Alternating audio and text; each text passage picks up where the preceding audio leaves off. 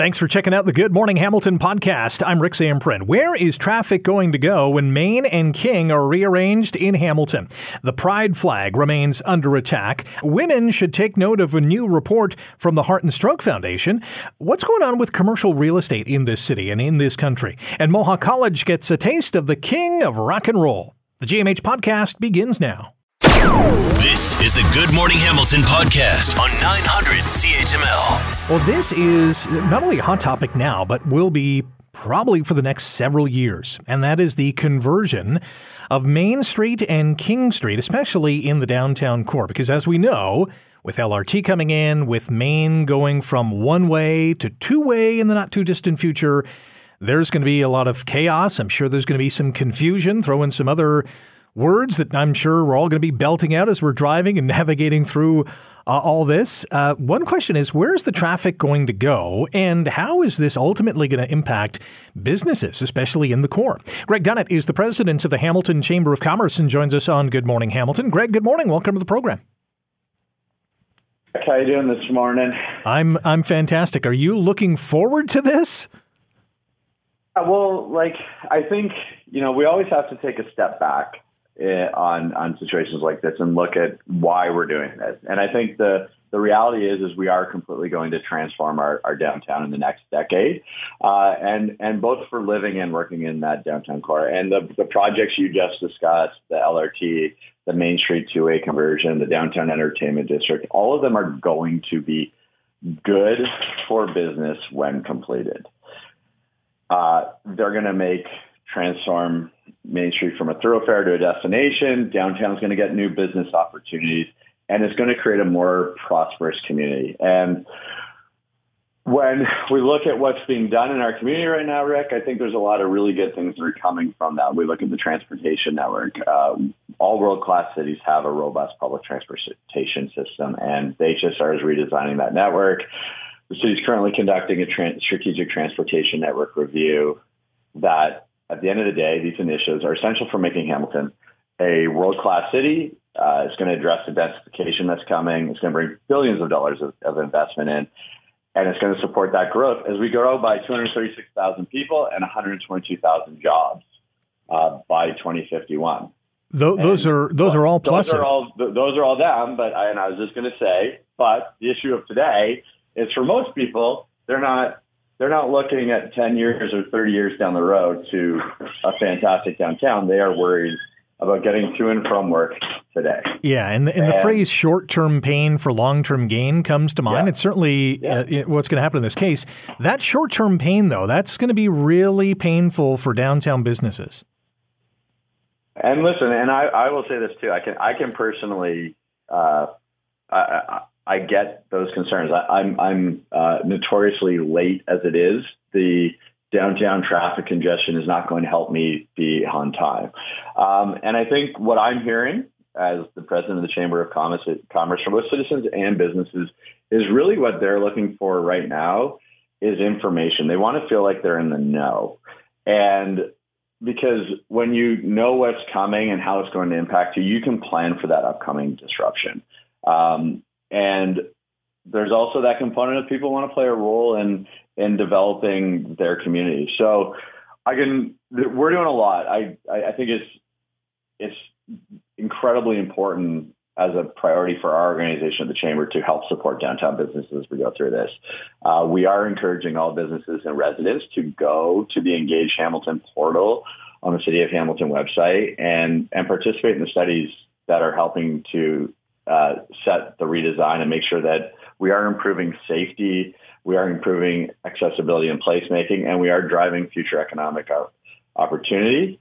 I know tomorrow the LRT subcommittee is reconvening, and we're going to push for more information if it is not readily shared, because it's imperative that people learn about how and when they're going to be impacted as that process begins. And then we're working with our Metrolinx on revitalizing our LRT Ready program to help support the businesses. We've got Hamilton Day in early November this year, and that's an important shop logo program. We really are going to need everyone to support businesses in the downtown as we go through this transition so that they're there when we get to that point where our downtown has transformed. And, part of that is helping them go online. We're working on building the digital Main Street program. And then another initiative that I think is really important is creating opportunities for people to come into the downtown core, through a nighttime economy to help support businesses. So we can, again, rec it's going to be great if we have it's great that we're going to have all these programs and processes in place. But if we need to have the businesses that are down there that have helped this process of revitalizing our downtown, have that continue to be there. They need to be there when we come out of this process. Yeah, that's why all these programs are so important. That's going to be the tricky part when you're tearing up a couple of major thoroughfares, revitalizing First Ontario Centre. I mean, there's going to be some pain down there. We'll continue to have this conversation because it is an important one to have. But Greg, I appreciate your time this morning. Thanks for joining us. Appreciate it and have a great day. You too. Greg Dunnett, president of the Hamilton Chamber of Commerce. And one of the things that he identified is businesses just want to be in the know. They want to be informed. They want to have that latest information so they can make a decision on what they are going to do. And I can imagine that many business owners in downtown Hamilton are extremely scared at the future. Yeah, they're hopeful that when it's all done, it's going to be awesome. But what about from now until then? How are they going to continue to survive? You're listening to the Good Morning Hamilton podcast from 900 CHML. Pride Month is underway, but it is not a smooth start by any means. We have had the situation in York Region where the Catholic board there has said, you know what, we're not going to raise the pride flag. It's not the values that we believe in. Down in Niagara, the Niagara Catholic School Board says it will raise the pride flag this month, which, hey, thumbs up on that. But it comes after a trustee with the Niagara Catholic School Board comparing the pride flag to the Nazi flag, the Nazi symbol. What? Enzo DeDavitis is the chair and co-founder of Pride Niagara and joins us now on Good Morning Hamilton. Enzo, good morning. How are you? Good morning. I'm doing well. How are you? I'm okay. I'm not even sure what the word I want to use. It is disheartening, disheveling, sobering, and at the same time, unfortunately, not surprising. What are you feeling today hearing the details of what's happened at the Niagara Catholic School Board? Well, I was pretty shocked to hear an educator say something that's so uneducated initially. Yes. To make such an odd comparison, it's just really shocking, considering how many people that would just triggering and how that affected the queer community to begin with, to make that comparison. It's shocking. I realize there would be pushback because there always is pushback and there always is hate masked under religion, especially towards the queer community. But that comparison was a bit much. That was a bit shocking. When it comes to the pride flag, what does it mean to you? What does it mean to the community? It's a symbol. It's a symbol of hope. It's a symbol of pride. It's a symbol to let everyone know that there are people there for you. This is not just, and it's not just necessarily for the 2S LGBTQ plus community. It's a symbol of pride to let everyone know that if you are not in a place right now where you feel you can be yourself, if you're not in a place where your family's accepting or your coworkers or you feel safe being yourself yet, there is a place that you can be. There are people that will accept you. It represents struggles. It represents achievements. I get all that too. You look at the rainbow flag and, for me, it symbolizes inclusion, acceptance, togetherness, and inviting a warm hug to say, hey, let's move on together. Let's pull the rope all at the same time. Right. And I just don't, just me personally, I just don't understand how people don't get that. I don't understand. And to say religion all the time, to always have that conversation. What religion? Which God? It's just the whole conversation just is so repetitive and redundant at this point. And you're a publicly funded school. It's not a private school. You're receiving funds from the government. You're publicly funded. Sorry. You have to serve the public. To think that the people at your school, the students, the teachers, the staff, the faculty overall, that you don't have someone in our community there, come on, that's absurd. It's everyone that attends a Catholic school isn't Catholic. So why would everyone that attends the school not be a part of the 2SLGBT community? Enzo DiDavidius is our guest on Good Morning Hamilton on 900 CHML. Enzo is the chair and co-founder of Pride Niagara. We're talking about, a couple of issues here. Niagara Catholic School Board says it is going to raise the Pride flag this month to celebrate Pride Month. But it comes as a trustee with the board compared the Pride flag, to the Nazi flag, the Nazi symbol, which to me, again, is still mind-boggling, but again, not surprising when we're talking about this issue. The other part of this, too, is, and I referenced it earlier, the York Catholic School Board said we're not flying the Pride flag at all. It doesn't align, their words, not mine, it doesn't align with their values, with their belief system. What kind of message do you think that is sending to the entire community? It just sends a message of flat-out ignorance. So if you're saying it doesn't align with it, then I'd like to know what they are. Or it just seems so uneducated and, again, just using religion and using their faith as an excuse to cover up what the real issue is. And the real issue is hate. Because I don't think it comes down to a phobia. There's no fear there. This is just hate. Do you get the sense, and this might be a question that you're probably not going to be able to answer, but do you get a sense that some people who attend Catholic schools or any school that says, we're not going to fly this flag, that parents of those kids or even parents themselves, are even thinking internally, maybe I shouldn't send my kid to this school. It doesn't seem to be an inclusive, welcoming place. I can't see how it wouldn't, how parents wouldn't have that. I understand, I went through Catholic school. I've went all through Catholic school in my life, and there was a time where this conversation wasn't happening. People were not having this conversation. We were not talking about flags, and people weren't supporting marginalized communities as much as they are now. Our marginalized communities didn't have a strong voice like we do now. Those times are different. Conversation has changed. Parenting has to evolve. Your job description has changed. Your kids are seeing different things. They're living different things. They're different people in the world. I don't understand how you will make a choice to send your child or to work for the school board like the Catholic School Board at this point, and when they're saying this whole group of people, we're not going to acknowledge them. We're not going to say they exist. We're not going to celebrate them. What's supposed to happen when you're outside those doors? It's a good question. How do you send your child out that unprepared to meet these people and acknowledge these people and work and live and celebrate and love? Yeah, it's a good question. There's another story we're tracking this morning, and we only got a minute to discuss this, but there's a church in Beamsville. I'm not sure if you heard this one yet or not, but it had a pride flag. It was vandalized, cut up by a group of individuals that police are now investigating. And the church has said, you know what? We're not only going to re-raise the flag, we're going to make it a permanent fixture at the church, even after Pride Month. That's got to be heartwarming for you. Yes, I did hear that, and that is faith.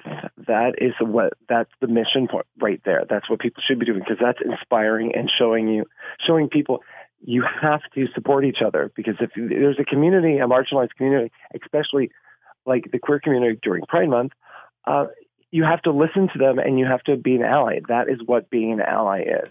Support. Absolutely. And I always like to use the phrase, love is love.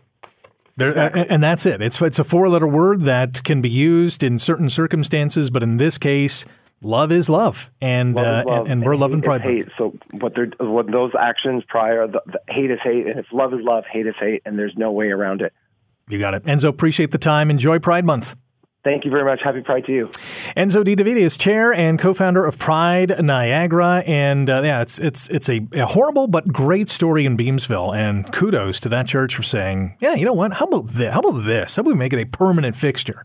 Because we love everyone. And that's what Pride Month is all about. You're listening to the Good Morning Hamilton podcast from 900 CHML. Heart and Stroke Foundation is out with a new report this morning. And it finds, there's lots of information packaged in this report. Number one, when it comes to stroke, women are disproportionately affected. The document shows stroke risk triples during pregnancy, and it is also higher after menopause for elderly women. And also, when it comes to side effects, women are hit harder for things like depression and anxiety, and that, services and supports afterwards are still lagging behind. Dr. Sashi Pereira is a stroke and vascular neurologist at Hamilton General Hospital and joins us now on Good Morning Hamilton. Dr. Pereira, good morning. How are you today? I'm good. How are you, Rick? Not too bad. Thanks for joining us today. What's your main takeaway from this new report from the Heart and Stroke Foundation? So this is something we have known, but now Heart and Stroke Foundation have proved within research showing that women are disproportionately affected by stroke itself. And also recovery-wise, women are doing less well than men, and also they are more prone to depression and anxiety post-stroke. So we need to do better for improving these conditions. Do we know why this is happening? There's numerous factors. And first of all, women do, recovery-wise, women do worse than men, and women have more, women end up more, like twice as more commonly in long-term care than men when they are affected by a stroke. Women are older when they get a stroke, so there are less caregivers to look after them. So that's one of the reasons that they end up in long-term care. And also, generally, in general population, women are more likely to have depression and anxiety. And so if you have depression or anxiety or any mood disorder before the stroke, you're more likely to get depression and anxiety after a stroke. So these are some of the reasons. And this would obviously impact a woman's mental health as well. Not only have you suffered a major health scare, if you have now developed depression or anxiety, I mean, that's really taxing on the mind. It is. And more younger women, and you mentioned, Rick, that during pregnancy, the risk of stroke is tripled.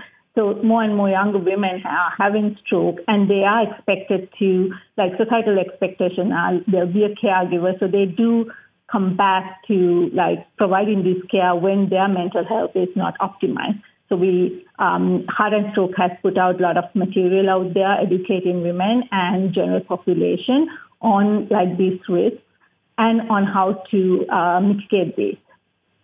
Dr. Sashi Pereira is our guest on Good Morning Hamilton on 900 CHML. Dr. Pereira is a stroke and vascular neurologist with Hamilton General Hospital. And there's also some statistics in terms of post-stroke care, and fewer women compared to men actually participate in stroke rehabilitation. It sounds like it's just a big snowball effect and one thing coming after another. It is, unfortunately. Part of this is because women are more frailer than men when they have the stroke. So this itself will reduce their ability to go to rehab. And also, they're less likely to have someone else to help them participate in rehabilitation, mostly because they would also like to return to their homes after stroke than men. So these are limiting factors. And unfortunately, in all comers, only 16% go directly to inpatient rehabilitation after a stroke. So these are some things we can improve on. There has been a bigger spotlight on heart and stroke and heart health. Are we seeing fewer people suffering strokes these days, or is that number continuing to be steady? With the aging population, we are seeing more people suffering stroke. However, we do have good acute treatment for them. It's very important, like Heart and Stroke message is like educating people to identify these strokes quickly so that we can treat these strokes when it happens. And the message phrase, look at the phrase, is the phrase drooping, lift the arm, can you lift the arm? And then speech, like if they are difficulty speaking. And time is very important. So call 911, like fast. So those things will help recognize the stroke symptoms, and then you have to call 911 so that we can try to treat and reverse these symptoms.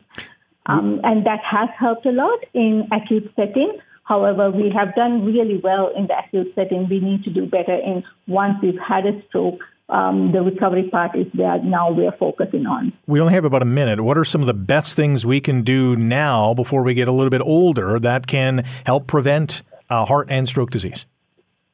So one of the most important things is exercise. Many research has proved that exercising 20 to 30 minutes at least 5 times a week would really improve your chances of preventing a stroke or heart disease happening. Dr. Pereira, thank you very much for your time and your insight and information on this, and hopefully we can get people a little more healthier today. Great. Thank you, Rick. You're listening to the Good Morning Hamilton podcast from 900 CHML. We've been talking a lot about residential real estate, and for good reason. We've had a really topsy-turvy real estate sector residentially for the last, few years since the start of the pandemic. It has been a roller coaster for sure. We all thought it was going to be all downhill, and then all of a sudden, prices and sales and this and that going through the roof, and while it has settled down a little bit, we're seeing activity build up over the last number of months. What about commercial real estate? We haven't really talked about that over the last little while. Well, it's quite timely because there's a new report out by RE/MAX Canada that suggests there may be a significant upswing in demand in the latter half of this year for commercial real estate, and more office to residential conversions are in the offing, but there is some red tape that's holding up zoning amendments, and the ball is really not rolling in this regard.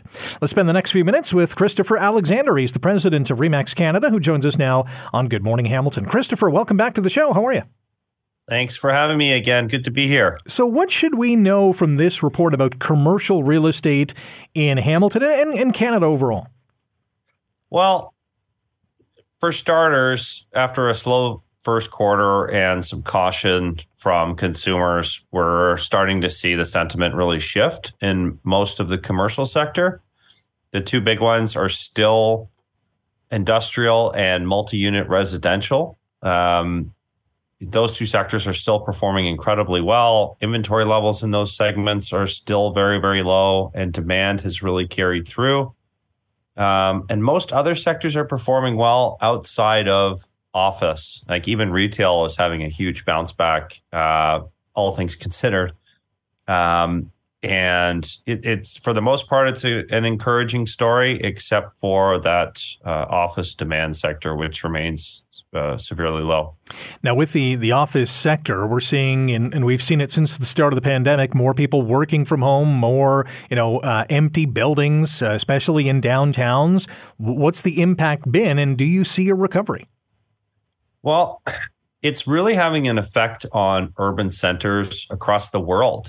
There was several reports have been released around what's happening in places like San Francisco and New York, Los Angeles, and, Toronto, Montreal, Vancouver aren't immune to it. I haven't seen the dramatic effect like the aforementioned cities in the US, but it's an issue that we all need to be aware of because, the major urban centers are kind of the beating heart of economic and financial sectors. And it's really, really important that we find ways to revitalize, re-energize those areas. I'm also not totally convinced that office is completely dead. I think after almost 3 years now of predominantly remote work, people are human nature is starting to kick in, and people are longing for that face-to-face human connection. However, as long as commute times are exorbitant and traffic continues to build, that seems to continue to be a big deterrent for workers. We're in discussion with Christopher Alexander, the president of RE/MAX Canada. RE/MAX Canada with a new report about commercial real estate in this country. One of the hot topics is we know there is a housing crisis, a housing shortage in this country. And a lot of people are saying, why don't we take these empty office spaces, many of them downtown, and make them condos, make them apartments? Where are we at with that? Well, it's pretty much non-existent outside of Calgary. They've got about 10 projects approved to do a conversion. That's going to be really interesting because Calgary, although it's an incredible city, it doesn't really have a downtown urban life. And maybe this is an opportunity for Calgary to really build a sense of community. but that's certainly a growing opportunity for to provide more inventory for the everyday person. And I think the challenge will be the way most office buildings are constructed. You don't have opening windows. Elevator shafts are almost always in the very middle of the building, so you have basically a circle around that elevator shaft. So it'll be interesting to see how apartments could or couldn't be developed in those, but it's certainly a great opportunity to consider, especially in a place like Calgary where vacancies are almost at 35% in some parts of the city. So it's an opportunity for sure. It's too early to tell how it's going to shake out. It's going to be interesting to watch, that is for sure. Christopher, we'll have to leave it there. Thank you for your time this morning.